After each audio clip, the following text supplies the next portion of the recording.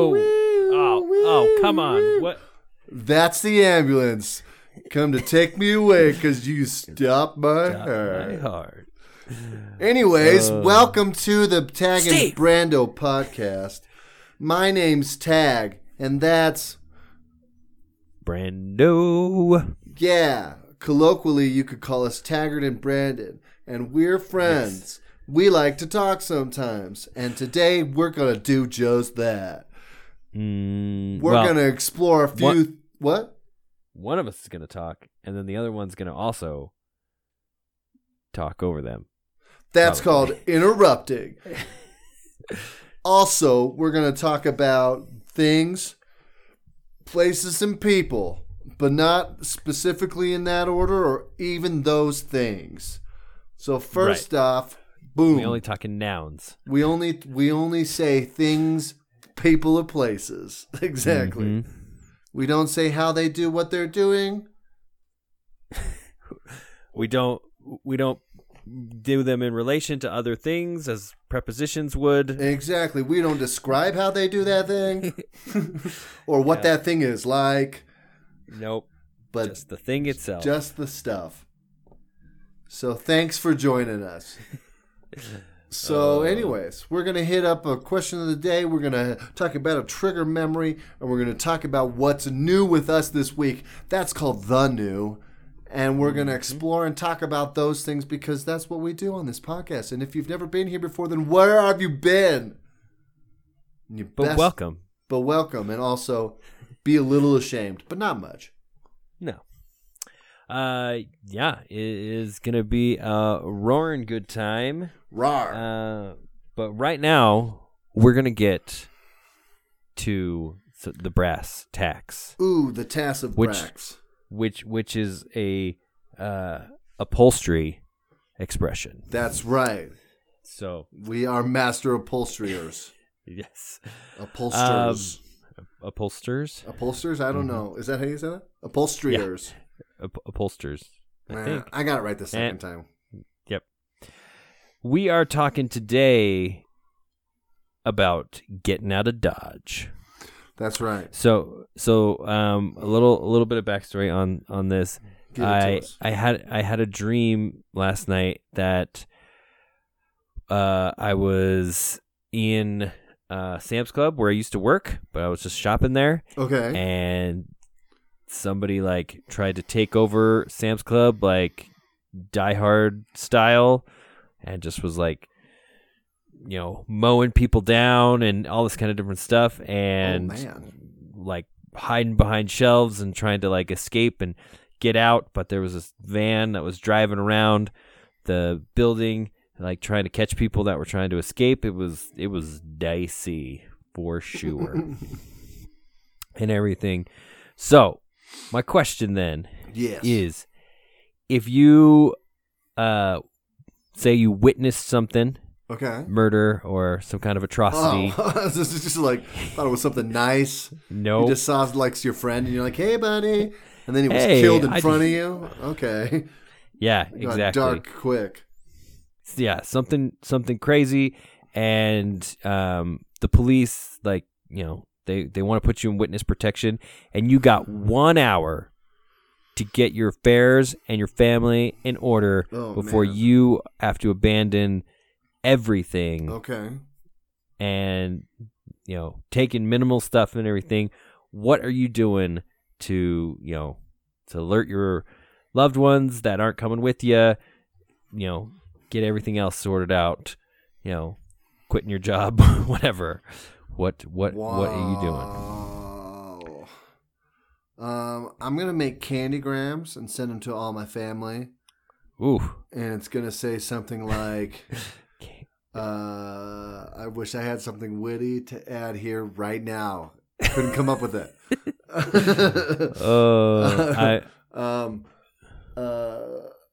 Yeah, shoot. I don't know. Anyway, you tried to think of a candy pun. Yeah, exactly. Exactly. Yeah, I don't know. Sorry, we Heath to go. This is bad. Yeah, that's not my real answer. Or is it? Dude, I don't know. I think this is hard. Like, in an hour, there's no way you're getting everything done that you need to get done. Yeah. There's just But, no. I mean, there's. You got it. You're getting out of there. There's no way, dude. There's no Mm-hmm. way. You know, here's the thing. If we had a place, say we had an apartment or a house or something, I would, and, you know, our furniture and all that stuff, I would call a friend or a family member that we had already entrusted with a key to them and said, hey, go look after our house. If you can, rent it and or sell the stuff inside of it. Right. Good luck to you. I'm sorry I can't help. Thank you, friend. Right. Thank you, family member. And then my family, dude, we just pack up as many clothes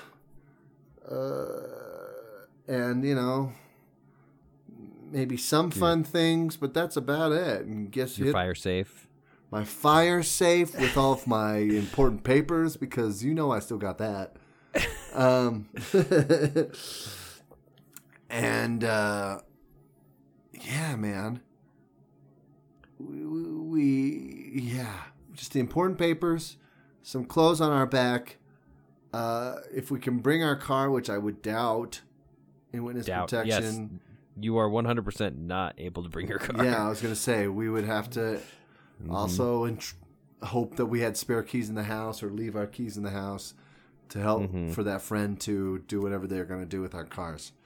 But they don't have a way to contact us, so we would have to give them all the what for before we go in a text or in a long note or something. That's why you always leave a note. Because, yeah, I mean, you got to think, like, you know, you can't use any of your identification. Not that your friends are going to be able to use that, but your bank accounts, credit cards. You know, I don't know what the statute is, like how long you're going to be. You know, you don't know how long you're going to be gone. So it's like, oh well, like I guess, you know, try to pay off my credit cards so I don't, you know, incur this terrible looming debt for when I get back, like, you know, 10 years later, and it's just like, oh, guess what? You know, well, I don't know, but I would think that the government, if they're putting you in witness protection, has a way for you to pay the bills you owe. You know, or has a way to get you the money that's yours in your bank account, transfer it to a new one in your false name or whatever. There's got to be steps and processes developed. Well, yeah, they set you up, right? They set you up with money, right? They set you up with like a new job, like all that kind of different stuff. So right, but there's got to be a way to get to have your old stuff too and pay for your debt and things like that. There's just you wouldn't think that they'd just be like scot-free and pay all those things off for you. They would be like, nah, you got to pay that. I would think. I don't know. I've never been in witness protection except for the 2 times, and I blocked most of it out. Both times were different. Yeah. They would just memory wipe you and move you somewhere else, and I don't remember.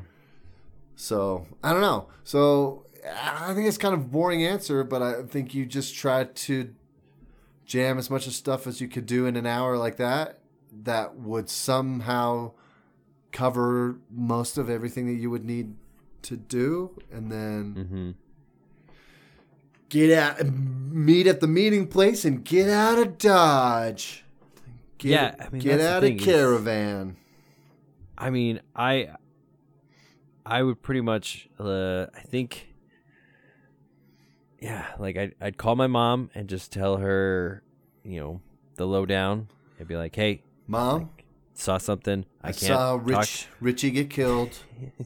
He was. I don't friend. even know if I would go that far. Like, I would probably say, like, you know, well, that's probably something good. horrible. She's not. If you're going to witness protection, don't give her the details. That's fair. Exactly. Yeah. So just like saw something horrible. I'm being put in witness protection. You know, like if there's anything I can do, you know, maybe give her some kind of cryptic something or other, you know, like if you get a letter from somebody that, you know, talks about, you know, popcorn. Yeah, you know, like, Mom, if you're hurting and you need our help, there's always money in the banana stand. Exactly. And stuff like that. And then, you know, call my brother and my sister, something similar. Right. And just say, get the details from Mom. Love you guys. Just say, like, yeah. Crap's going down. Then, talk to Mom. Bye. Yeah. And then, probably just send off some emails with like passwords for like bank account and everything like that, and just be like, hey, you know what? Like, because that's the thing. It's like you said, like the government's probably going to support you and everything, but like there's no guarantee that they're going to give you the money that's in your bank account or whatever. So I would literally just be like, you know what? Like, here's my passwords to my bank account, my 401k, my manage this, these that, and the for other. me. Yeah, exactly. Just like pull all the money out and, you know, do what you gotta, you know, because when I get back, I'm just gonna have to start all over anyway, and just go from there. So shoot, man. So if you get a weird email from me that just has a password to, you know, my, you know, employee stock purchase plan, then just be like, oh man, well, I'll just say it looks like wait this out. Looks like I'm the proud owner of stocks. Yeah, exactly. So making a grave assumption here, what would you want your witness protection name to be? Ooh. So, you know, go by a couple of names, right? First name and last name. And middle name? And middle name, yeah. I'm just saying, you go by all your names.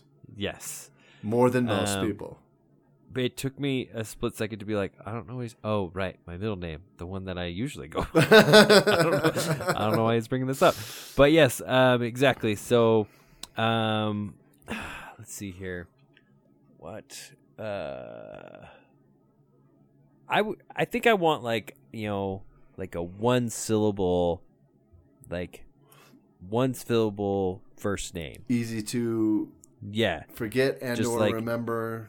Yeah, just like, you know, a Greg or a Tom, Hank, or like something just short and everything. Because then it's easier to be like, it's like, what's your name? And you're like, it's like, oh, Hank, you know, like you're not like, but more likely to say it once rather than 3 times and remember your actual name. Yeah, exactly. Or your actual fake name. And I want something that I don't have to spell. Right. Like people are like, oh, how do you spell that? And you're like, like I would be Nick, but they'd be like, what's your last name? And I would say, oh yeah, it's Nick Papagiorgio. From Yuma. From Yuma. Yeah. Yeah. Exactly. Oh man, if you could be Nick Papagiorgio, that'd be legit. That'd be hilarious, right? Yeah. I'm in software. But I would that's a fair point. I was gonna do a good name.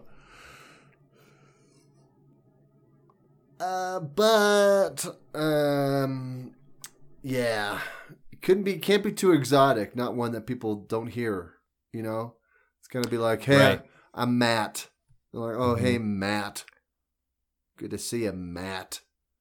Right, but I would almost want like a name that's not like I guess Tom is not a good example, but like Hank is a good example. Greg, Hank, Gregory. Dang it. I want one that's Hank's short for Henry.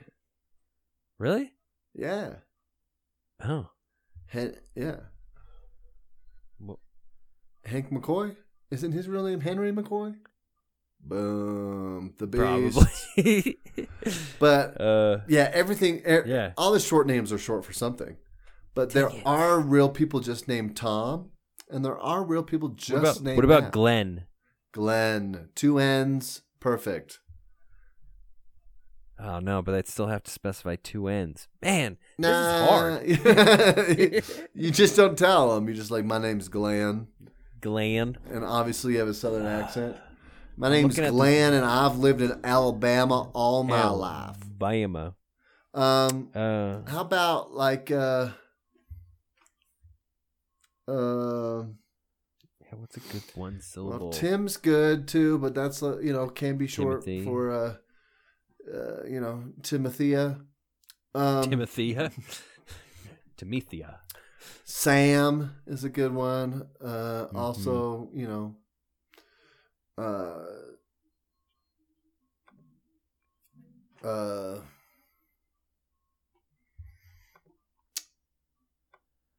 and then last name Peter. I mean, It's 2 syllables, but it's right. that's pretty short and good and short. Yeah. Pete. Pete. I mean, like even if you're like Pete, people are just gonna like know how to spell Peter. Exactly. Yeah. Piece of cake. Easy town. Mm-hmm. Yeah. That's a decent. Well, Greg's a good one. Greg's a good one. Like you said, Greg earlier. Yeah, short for Gregory. Golly. I know. See, that's what I'm saying. Hugh, But yeah, I think Hugh. Hugh's not short for anything. Hubert. Hugh or Liam. That's 2 syllables technically, but very short. Mm-hmm. And also a little exotic. But yeah, I would be down for just a short, quick little name, and then Newtown, everything.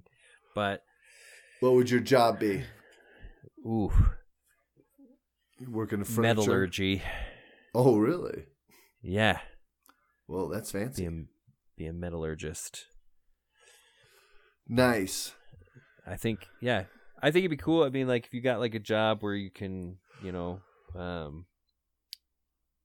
just learn a totally new skill. That'd be cool. I mean, I'd run a pawn shop. Yeah. Yeah. T-Sock. Nice. Pawn shop. I like that. Mm-hmm. I was gonna say I'd want to run like an electronics repair shop. Dude, that would be with the pawn shop. I know, that would be cool. Well, that'd be cool. We're in this together, apparently. You run the pawn shop. I'll fix stuff. I'll put new stuff in the back. I'm like, these capacitors are blown. I'm going to put some new ones on here. Solder. Boom. For sure. Your Atari works, sir. Enjoy. Yeah, I think that would be fun. That's something I've wanted to do kind of anyways. I just don't have the time or the resources to like delve into it. But watched a lot of YouTube videos about it. Mm-hmm. Seeing people fix and mod things and do that kind of stuff. And that seems fun to me. I follow a couple of dudes that they have their own repair shop and they just repair stuff online. Have you watched I think it's called The Repair Shop on Amazon, not Amazon, on Netflix. It's like this British like repair shop where they bring in like old antique clocks or like furniture, and they have like these master craftsman peeps like take it all apart and redo it, fix it, and all that kind of different stuff. The clock ones are just like, it's just so crazy because it's just like, oh yeah, there's about like 500 components that I have to take out and clean and then put all back together. Yeah. And you're like, oh man, clocks are crazy, dude. Clockwork is insanity. Mm-hmm. So there's a bunch of stuff like that. But yeah, that would be a sweet, side gig, just to be like, you couldn't be that popular and getting yourself a YouTube channel or like Netflix. Probably so, or defeating the purpose. You could if you just never showed your face. Oh yeah, right. If it was just your hands or the things that you're fixing and you're showing, you could do that. Makes an extra buck. Mm-hmm. Yeah, but yeah. I mean, that's the thing. I don't think packing up all your stuff and everything. Yeah, if you can't take much, right. You like you said, you get like one suitcase each, and you can't take a lot of your, I mean, all of your important documents. I mean, wouldn't really mean much. I mean, because you can't use your birth certificate, your passport, or your marriage license, or anything. So you're just kind of like, oh man, this is my life we're talking about. Yeah. So, dude, that's crazy. Yeah. I feel you got yourself a go bag. A go bag. I feel a little bit, more empathy towards those that have to go into witness protection. Mm-hmm. Sorry if you're in witness protection and listening to this. I sure hope that you feel protected, and you too will have your day in court to tell them that those people are bad. Yeah. So, yeah. Now that I think about it, I think it'd be actually kind of interesting. Now we had our, like, if you had to take stuff out during a fire, it's almost like the exact opposite. Right. Like, you wouldn't be able to take any of your personal effects. Not really. Yeah. I'm maybe sure a couple of photos or something. They take them and lock them away or something for you. I bet. I bet the government holds on to all that stuff for you. Right. I would hope. Mm-hmm. So we can only hope. We can only hope. Great. Well, that was super fun.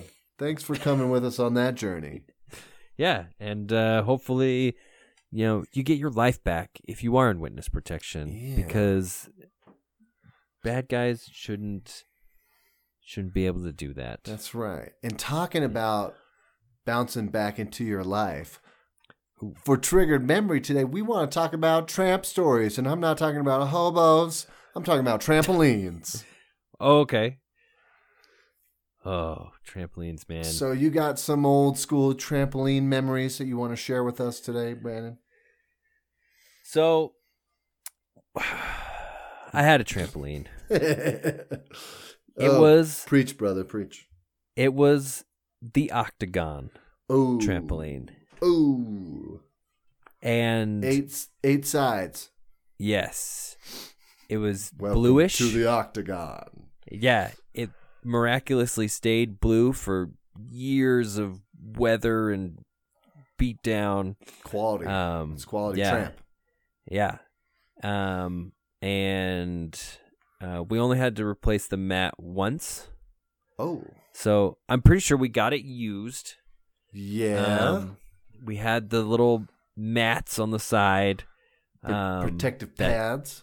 Those got eaten away by the sun and everything else. For sure. They were gone after like year 2 or something. But I want to say I helped you guys put that trampoline together. Yeah. When you first got it. Mm-hmm. Yeah, a lot of we learned the right way and the wrong way to set up a trampoline. Because I remember the first time we tried to put it together, you just started with the box of springs on one side, right?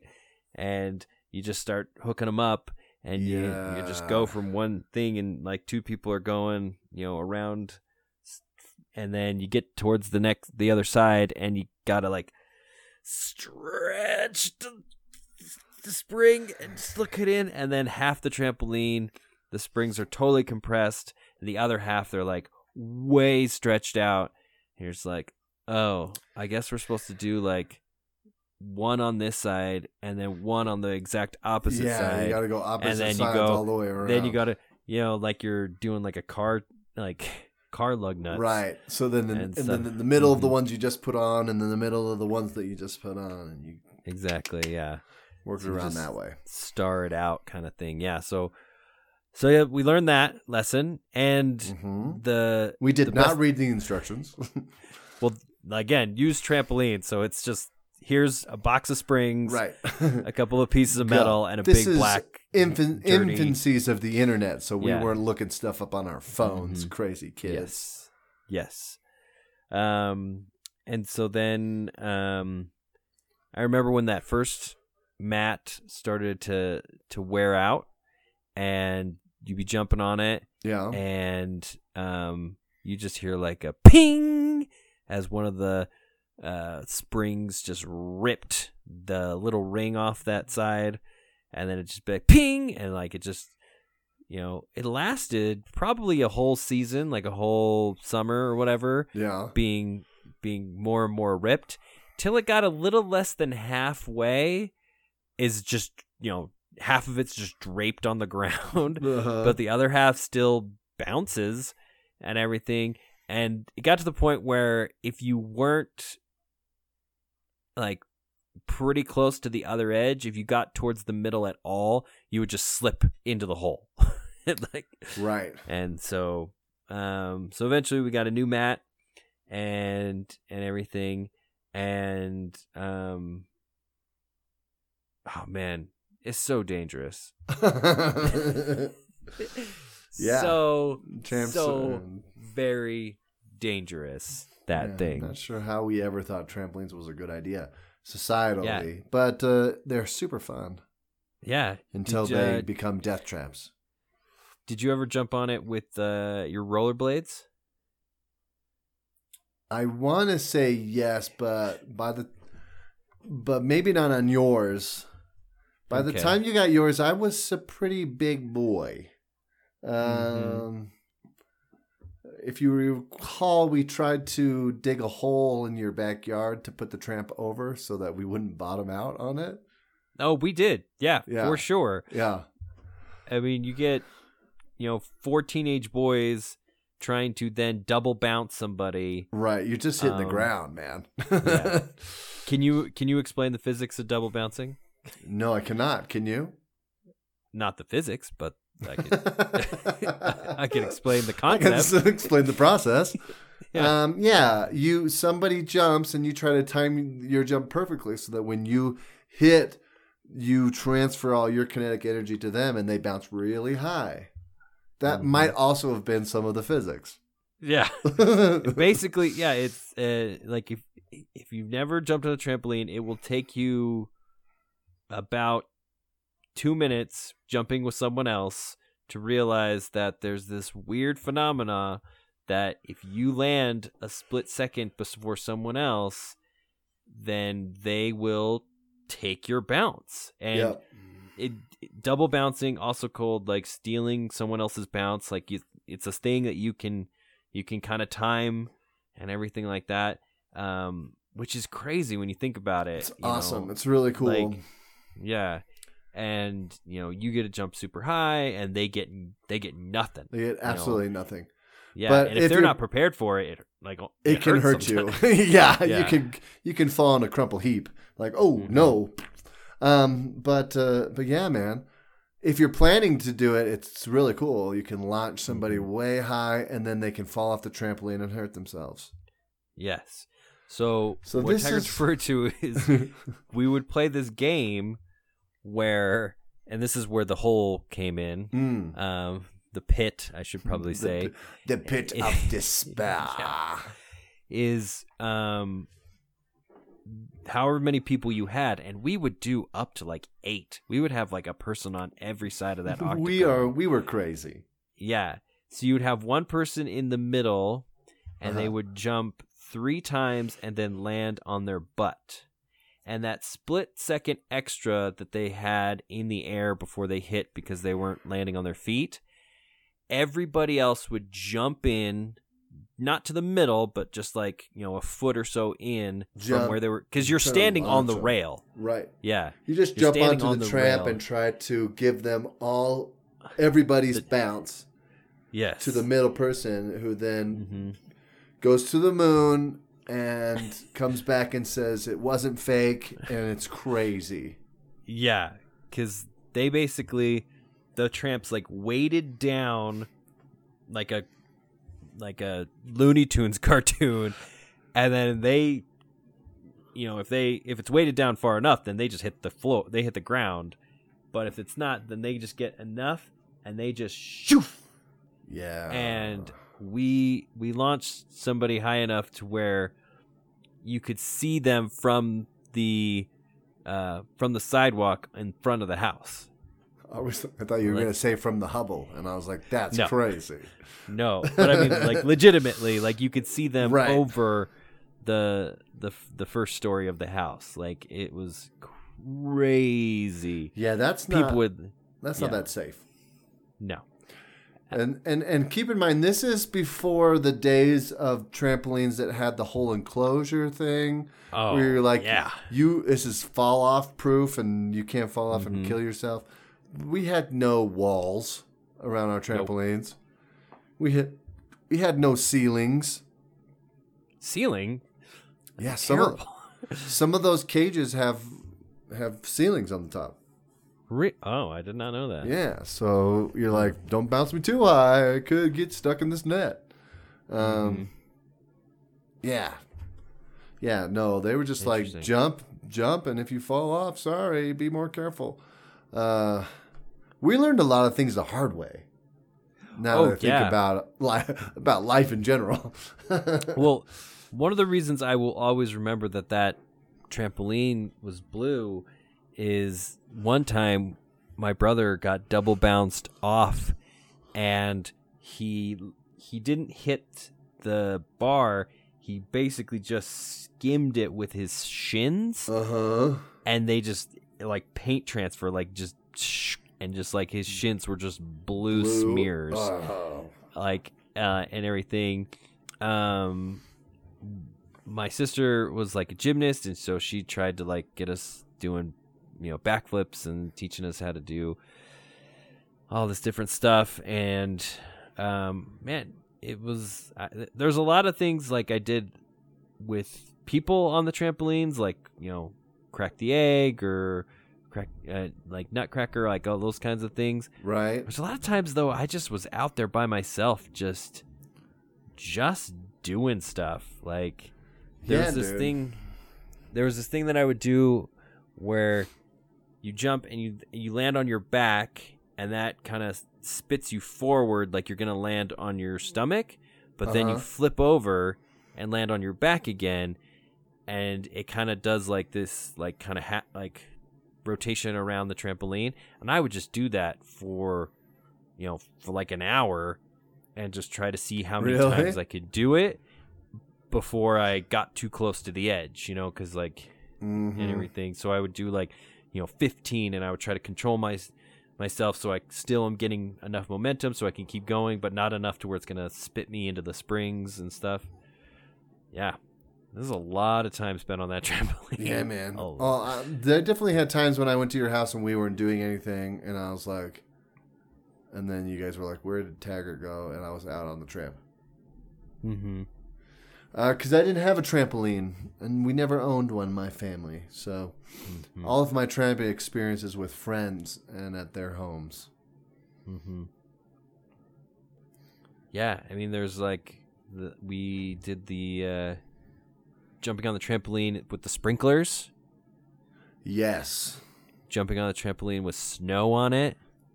It's cold and slippery and dangerous and fun. You remember when we jumped with jelly beans? No. You don't remember this with like Jordan? No, I don't. I don't know. Again, I have a bad memory. So I'm sure I enjoyed it. So for whatever reason, we had like a thing of Jelly Bellies, and and this trampoline is just out in the weather. It's dirty. Birds, squirrels, whatever. First thing you say is birds. Old, people feet and sweat and whatever. It's gross. But we were jumping on the trampoline, and you would just we would like throw some Jelly Bellies on there, and they'd be bouncing around with us, and then we would just like scoop one and try to eat it and try to guess what flavor. We're just like, we grab it, we're like, cherry, and grab another one. Oh, coffee, gross. This is somewhat There's a twinkle of a memory there. Mm-hmm. I think I kind of remember now what you're talking about. Yes. Mm-hmm. Yes. But yeah, there's a billion things you can do on a trampoline. It's so good. So I don't know if I did as much with you. With a different friend of mine, we used to sleep on the trampoline a lot at his house. So I'd go stay at his place, and we would sleep out on the tramp during the summer days when it's warm and such. I don't know if people would think that's so safe now, but you know. What do you mean safe? Like you're in your backyard, right? Like I know, but I don't know. I mean, people don't think. I mean, trampolines are safe in general. But yeah. But you know, just being outside and sleeping outside and being, I don't know. I would still do it. Yeah. It was fun. So, yeah, it was weird because you'd wake up in the morning and you always, you know, you would go out there and you jump around and you're like, it's night time and we're going to sleep. We got sleeping bags, and you'd be all hyped up, and then you'd go to sleep and the sun would come up in the morning, and it is hot on a trampoline when the sun comes up. And you're like, oh, let's go back inside and go to sleep. That's usually how that went. You always thought, when we wake up, man, we're going to jump. We'll be right here. We can just start jumping. And you're like, no, we gotta go. We gotta go inside, man. It's too hot out here. We need some more sleep. It's like 7. In the summer it's like 6. Yeah, exactly. But it was always fun. What about What about Worm Wars? Worm Wars? Yeah, that's when you in your sleeping bag. When you're sleeping bag and you try to get bounced out. No, you're in your sleeping bag, so you don't have your arms, access to your arms. And you're bouncing in your sleeping bag? You're bouncing your sleeping bag. We also call them slug wars, and you basically just jump into the other person and try to knock them over. Right. And then when you get knocked over, you have to roll on your back, and then you have to try to kip yourself up. So you're just going up, down, and everything. Ooh, I'm bad at the kip. Even on a trampoline, I am bad at the kip. But if you can get up a little bit, the nice thing about it, if you get up even a little bit, you can bounce off your back and sometimes get the rest of the way up. Exactly, yeah. But the other cool thing, because it is just kind of like its own little micro physics lessons and stuff like that, because the other thing that you pick up pretty quick is when you're playing Crack the Egg. Somebody's sitting crisscross applesauce, however you want to say it, and they're holding their feet, like the lotus position kind of a thing, and they're sitting there. Or you can do it. We also call it cracking the nut, and that's where you sit with your, you hug your knees, right? So you're just as small as possible, right? And they just bounce you until you fall apart. Yeah, exactly. But the thing that you kind of learn is that if you just start jumping, everybody's kind of just jumping. It doesn't really work that well. But if you sit there, just jostle the ground. Yeah, everybody kind of just pushes their weight down in a rhythm, and you get that resonant frequency. And everybody's just kind of doing the same thing. The person just keep getting higher and higher and higher until it just gets terrifying. And you just you end up breaking because you're gonna land on your neck. Exactly. and everything like that. So yeah, it's an interesting little phenomena lesson that you kind of get out of trampolining. There you go, man. But physics. You're welcome. Yeah, exactly. If you learned anything from this podcast, it's physics. It is physics.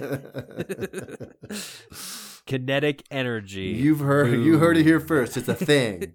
It's a real thing. But yeah, so I don't know about trampolines now, just because there's such there's it's this weird balance between lawsuits and safety. Right. I mean, we were doing stuff where when we first got that trampoline where you would crawl underneath it and you would try to crawl from one side to the other while people were jumping. Try not to get bounced on. and people are purposely trying to bounce on you. Right. Because if you got bounced on, then you lost or whatever. That was not my favorite game. No. Well, because your elbows, your arms are so much longer than everybody else's. So when you are up on your elbows and have to like army crawl your way, you're a lot higher than the rest of us. Oh, yeah. So, yeah. So, yeah, For like sure. That's the thing is, put as many safety nets as you want around something. Kids are still going to find a way to freaking massacre each other. Absolutely. Yeah. Absolutely. You can't take the fun out of it. Mm-hmm. Oh, so many good times, though. Sleeping on the trampoline, like you said. Yeah, man. Well, one quick story. All right, yeah, hit me. So, when we were sleeping on the trampoline one time, my sister and my brother and myself, in our sleeping bags and everything. Yes. My brother's in the middle, and he was the biggest, right? So you're in this sleeping bag that's pretty like slippery and everything. Yeah. So he's in the middle. So over the course of the night, I would just because he's weighing it down more, I would just slide and bump into him. And then this is all while we're asleep. He would scoot over, and then he would bump into my sister. She would scoot over, and then I go ship, and he would scoot over, and my sister would scoot over, and I'm like ship, and everything. And then sometime in the middle of the night, my sister got like to the point where she was like at the springs. Mm-hmm. And she's like, what the heck is going on? And so she gets up, gets out of her sleeping bag, and sees what, that we're way over on the side and whatever. And I'm just, sleeping. It's coldish. So I'm like, closed up in my sleeping bag and everything. Yeah. And all of a sudden, it just cinches shut at the top. And I'm like, whoa, what the? And she just is dragging me towards the other side, and then she's going to drag my brother. But I'm just like panicking. There's no way out of the sleeping bag because the zipper and everything that would get me out it's been grabbed by whatever. And like in my sleep, I had heard some like dogs barking in the distance. So I'm just sitting there thinking like these dogs are like dragging me off of the trampoline to like eat me. And I am freaking out as she just drags me back over to the other side. And then like, let's go. And then walks over to move my brother. And I just like peek my head out and I'm like, what the, like, oh, it was so scary. It was so like, Jim Gaffigan's right. You're basically just like, you're just a burrito for whatever wants to eat you because there is no way to get out of a sleeping bag that is closed at the top. Right. Well, why didn't she just go lay on the open side? Because I don't know. don't ask me. I got cinched and moved. That's what I'm saying. It's like that's a lot of work. Just go lay down in the open space. Right. Yeah. I don't know. Instead of I did. Dragging two heavy bodies. Yeah. Oh, that's funny. That was so scary. But oh man. But that is some old stuff. That is, buddy. That is old. What pray tell might be something new? Ooh. Like to. Ooh. What is the new? Since we talked last, I have watched a documentary that I wanted to share. Okay. If people care to watch it. Good. It is called, what's it called? Accidental Courtesy. Intriguing title. Tells you nothing. There's a subtitle on it, and I don't remember what it is. But so okay. Basically, I heard this guy. Okay, so there's this guy, Daryl Davis, who is a piano player by trade. Okay. He is a black man, and he plays pianos, and he has he's made friends with all these people in the Ku Klux Klan. Okay. And what time frame is this? This is now. And because of this, okay. because of his friendship with these people, regardless of him believing zero, of course, in what they're standing for, right? Quite a few of them have left the Klan and opened their perceptions of race and things like that. So, okay, it's very interesting. He said his whole purpose for this or starting this is that he as a kid, when he learned about racism, basically he said since he was 10 years old, he wondered how people could hate him without knowing who he was. Right. How can you hate me when you don't know anything about me? Mm-hmm. And so through his life, he's been trying to answer that question. And at some point he decided, I got to ask the people who believe this way. That's the only way that I'm going to really kind of get to the source of this answer, is to talk to people and figure out their ideology and why they think that way. And so he met with a dude, one of one of the clans in Maryland. He met with this guy that was the leader of this faction of the Klan in Maryland. So he's high up dude.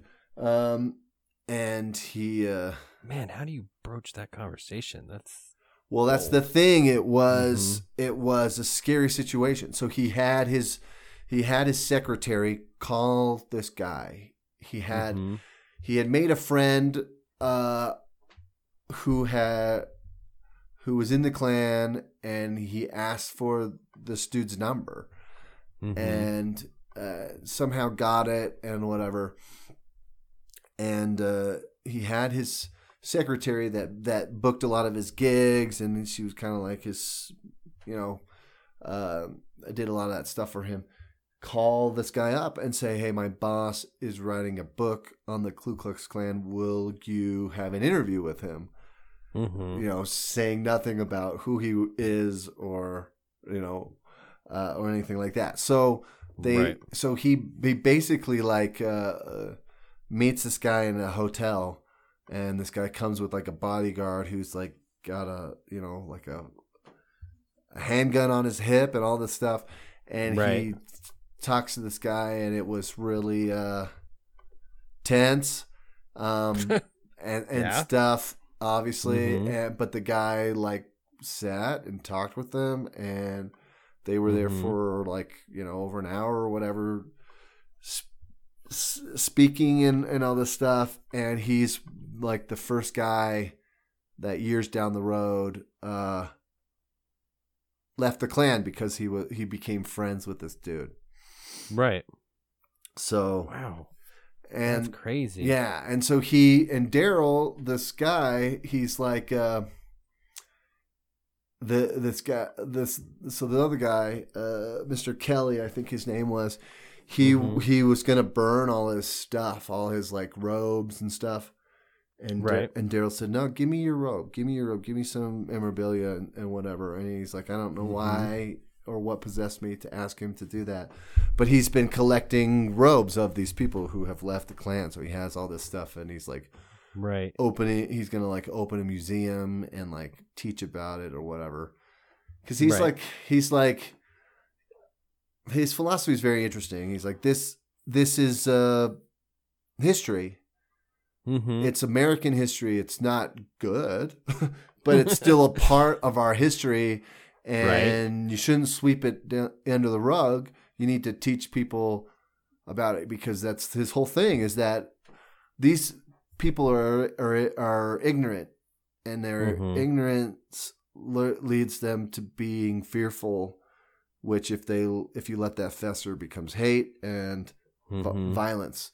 And so it's like it's all in education. So you have to teach people about what this stuff is, and the opposite is true as well. So, right. I mean, you got the like Holocaust museums and things like that. I mean, right, it's a terrible part of the history, but it needs you really need to understand it, or else it will be repeated. Exactly. If history really does repeat itself, then we got to know what it is so that we can stop it when it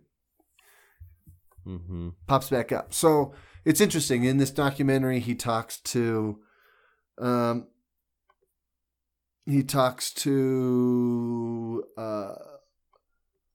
some current members of the KKK. He talks to the head of the NSM, the National Socialist Movement, the Nazi movement in America. Right.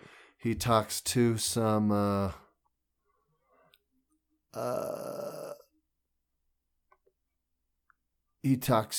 musicians. So like there's the music element is kind of throughout the documentary. He talks to some young what do I want to call protesters, these young black protester kids from where are they at? Baltimore? That might be wrong. But that's the hottest exchange that there is in the whole movie is between him and those kids, because they don't understand what he's doing and why he's not out like on them. marching for all these black guys that are getting killed by cops and stuff like that, which is what these kids are doing. And they kind of it seems like they feel like he's like it's kind of the same. It's almost the reverse. Like he's turned his back on his own people to help these other people to see the light, kind of thing, and befriend these people, and they don't understand.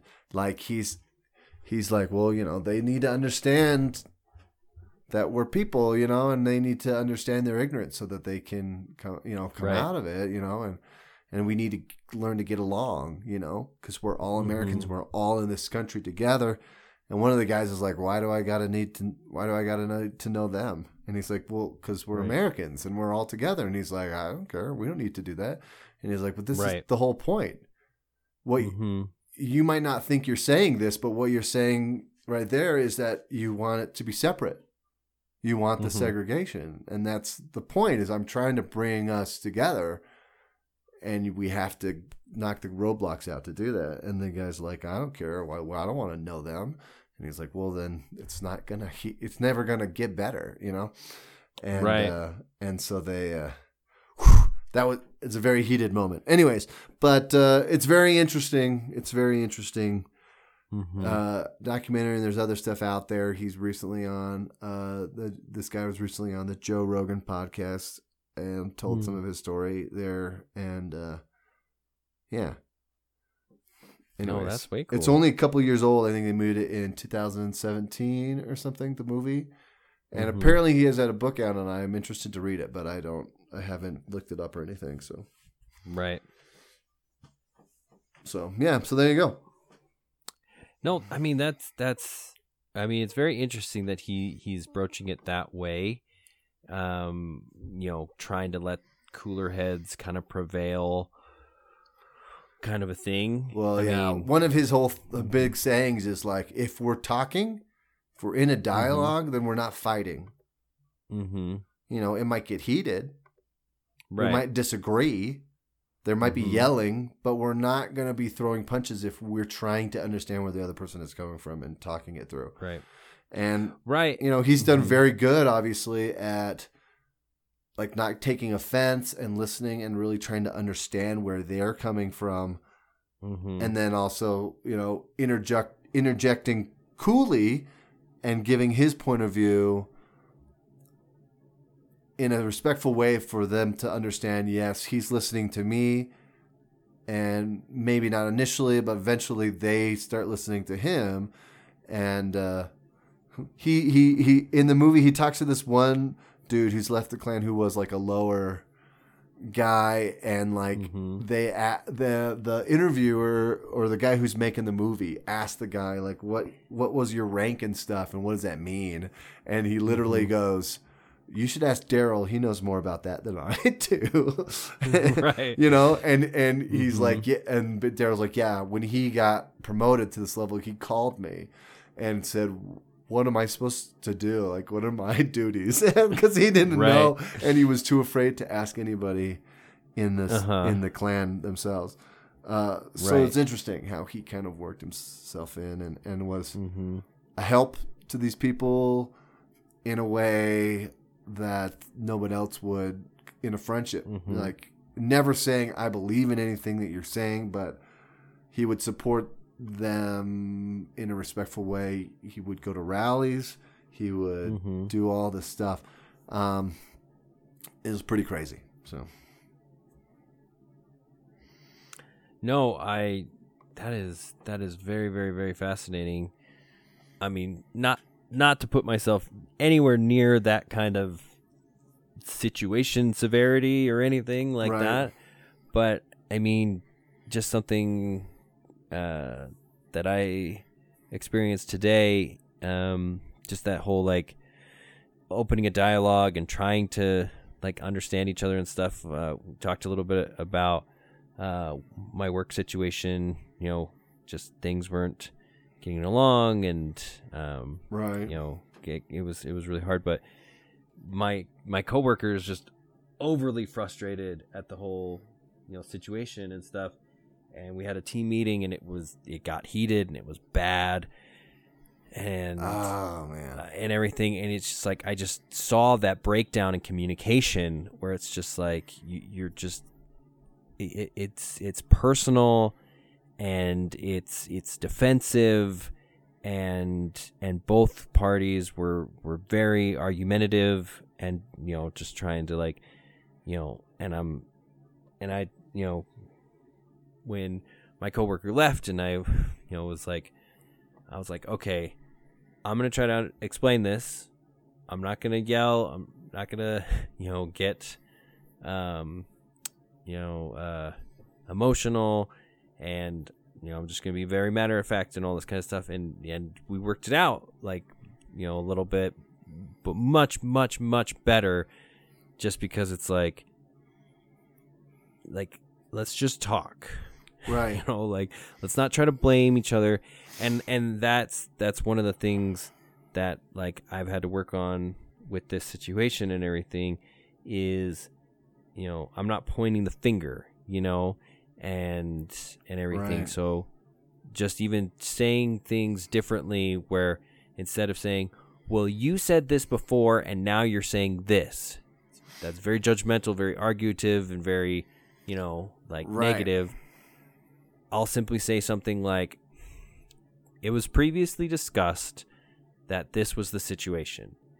Now it appears that the situation is now this. Is that correct?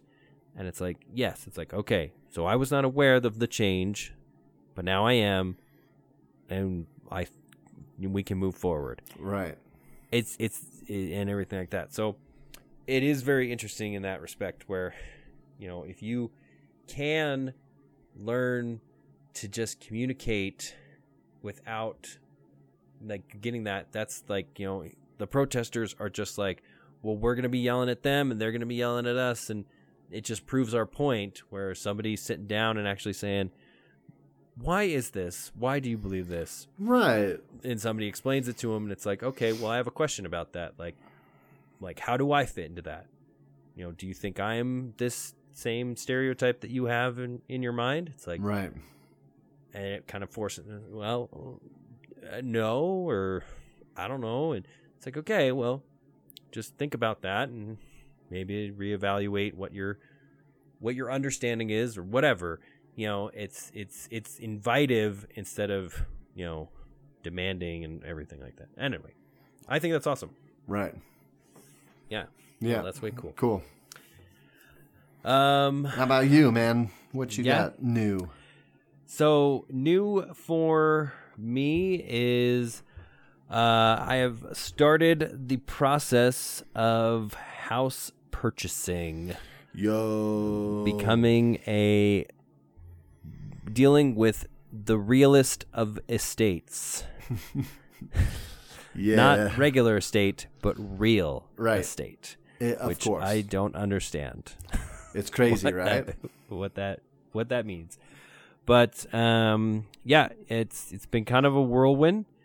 I have been looking for quite a long time. Just not to the point where I'm like, putting in offers all the time, but just I've been to probably maybe 50 to 75 houses in the last like 5.5 years. Wow. I'd probably say maybe go to a showing or an open house or something once every like 2 or 3 months and a couple, stuff like that. Gotcha. Gone through a couple different buyers, agents, and everything, and they kind of dropped me because I'm not necessarily as motivated as they want me to be or whatever. Right, and you're like, whatever. Mm-hmm. But long story short, there's this good house, great neighborhood, great flow, all this kind of stuff. Nice. It checked pretty much all the boxes that I had, and I was like, oh, well, I guess we should put an offer. Then my agent said, it's like, well, it was listed on Friday. We saw it Saturday morning before anybody else. By the time we got our offer in, they had 32 showings in one day. Holy cow. Yeah. 32 showings in one, and it wasn't even an open house. It was like 32 people set up appointments. Yeah. Crazy. So, and then they took offers that weekend, and they had 11 offers. Something interesting that my buying agent did is we offered at pretty much the asking price, like plus $1,000 because they had it at like one of those supermarket deals where it's like $99.99, where it's like, oh wow, okay, we'll just round whatever kind of a thing. So he put in the offer that if needed to beat out someone else's offer, we would go up like an extra $10,000. So like when I was talking to him about it, I'm like, you're talking like eBay style where you put in like your max bid, but if somebody comes in like $5,000 under, then you actually like are only like have to pay like 6 of the $10,000 that you like extra that you offered or whatever. Right. He's like, yeah. He's like, you can write it that way. Some agents won't really kind of accept that. They're like, just give us a solid number or whatever. But the biggest thing is covering closing costs and closing quickly, all that kind of different stuff. Like there's all those little factors that you can put in there. And out of the 11 offers, they accepted our offer. And that's when it's just like, oh, okay, like, ooh, okay, this is real. This is a lot. So got to get the inspection and all that kind of good stuff. But it's just been a crazy, because that's the thing is, been looking for so long, dude. That's awesome. And all of a sudden, in like 2 days, it's like, well, now you're in this commitment, and now you got to do it, buddy. Yeah, it's like no backing out. Yeah. So, because I've put in an offer and it's been accepted once before, but before we got to the inspection stage, like I realized that there was a big problem with the house, and so I was able to get out of that and everything. But but it comes with a trampoline. Nice. It's in the contract. Nice. They are taking the fridge but leaving the trampoline. Bunch of jerks. Yeah. So that's always fun is getting new appliances and stuff like that when you're in the process of moving. But it's dropping a lot of money on a house. You're like, oh, we got to keep food cool too? Oh, great. Exactly. But the nicest thing, I guess, about when we went to see it is we saw it a couple days after it snowed. Okay. And when it was like warmer, so like the snow was melting and stuff, so we got like a real good insight into, where the water's going, like, nice. What the condition of the garage and the what's it called? There's a garage and a carport, so stuff like that. So it's just like, cool. So you kind of get a good stress test. But the worst thing about it, I will just say this, the worst is in the backyard, in one of the back corners, there are like 4 like utility boxes that I guess are for like the internet service CenturyLink. Okay. And so I really want to figure out, and they should be giving us like the disclosures and stuff. I want to know what is up with those. Like, what's the easement? Do I have to let them have access to my backyard whenever they want? Are they going to notify me? Are they renting that space from you? That would be awesome. Right. Because I would even settle for like free high-speed internet, Right. Like, save me like $100 a month kind of a thing. But yeah, I just like, I don't know. And like, can I put like stuff around them, to keep the dog away from them? Like all this kind of like, right. Like there's a lot of questions, and I was looking up, Reddit's usually not necessarily the best place to look up different things, because then you get a couple of just rants about, this, that, and the other. But I mean, people are still, commenting like, yeah, like you can put a fence up, but they have the right to just tear it right back down, or you can get one of those giant rock cover things and make it look like a fake rock or whatever, but they still have to have access to it whenever they want and stuff. But that was all like city utility stuff, the power boxes and everything. So I don't know I guess it would be a still utility. I don't know, but hopefully it's we rent this for you would hope $300 a month. I hope like a ISP would have to pay for that somehow, right? They can just drop it there and say this is where it's going to be. Yeah, exactly. So yeah, hopefully there's some kind of deal there, because that would be nice to take away a little bit of cashola. Crazy, man. Yeah, I mean, if I had to rent out, what is it, like 10 square feet of my backyard for a couple $100 or $100, right? Like, I would be fine with that. Right. So, right. Well, you'll have to keep us up to date with the new, any progress as the house goes. Yeah, I waived the meth test for the inspection for it was like $180. I'm just like, I'm pretty sure this mother of 3 wasn't cooking meth in her house. Good. Hope so. Yeah. Yep. So yeah, that's definitely new for me, and we shall, see how it goes.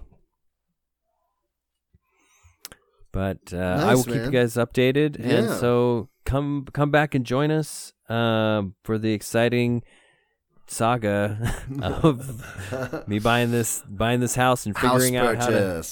Yeah, we're talking about easements and inspection notes and all that good fun. Everything you would ever want to know about buying I'm not gonna lie though. I'm not gonna lie. There are certain things that you only have like a context from like TV and movies and stuff. So when I was talking about it, I was just like, oh, an easement. like an Arrested Development with the Lemon Grove. You can't build on it. They drive their tanks through there. And I'm like, I know what an easement is. Don't worry. That's hilarious. Yeah. Oh, good stuff. I think we referenced Arrested Development at least 3 times today. Yeah. Nice. Nice. So, yeah, guys, we will hit you up next week. Yeah, we will. So you just leave that subscription open and we'll hit you up. For sure. For sure. Thanks so much. Thanks for joining us. Bye. Bye.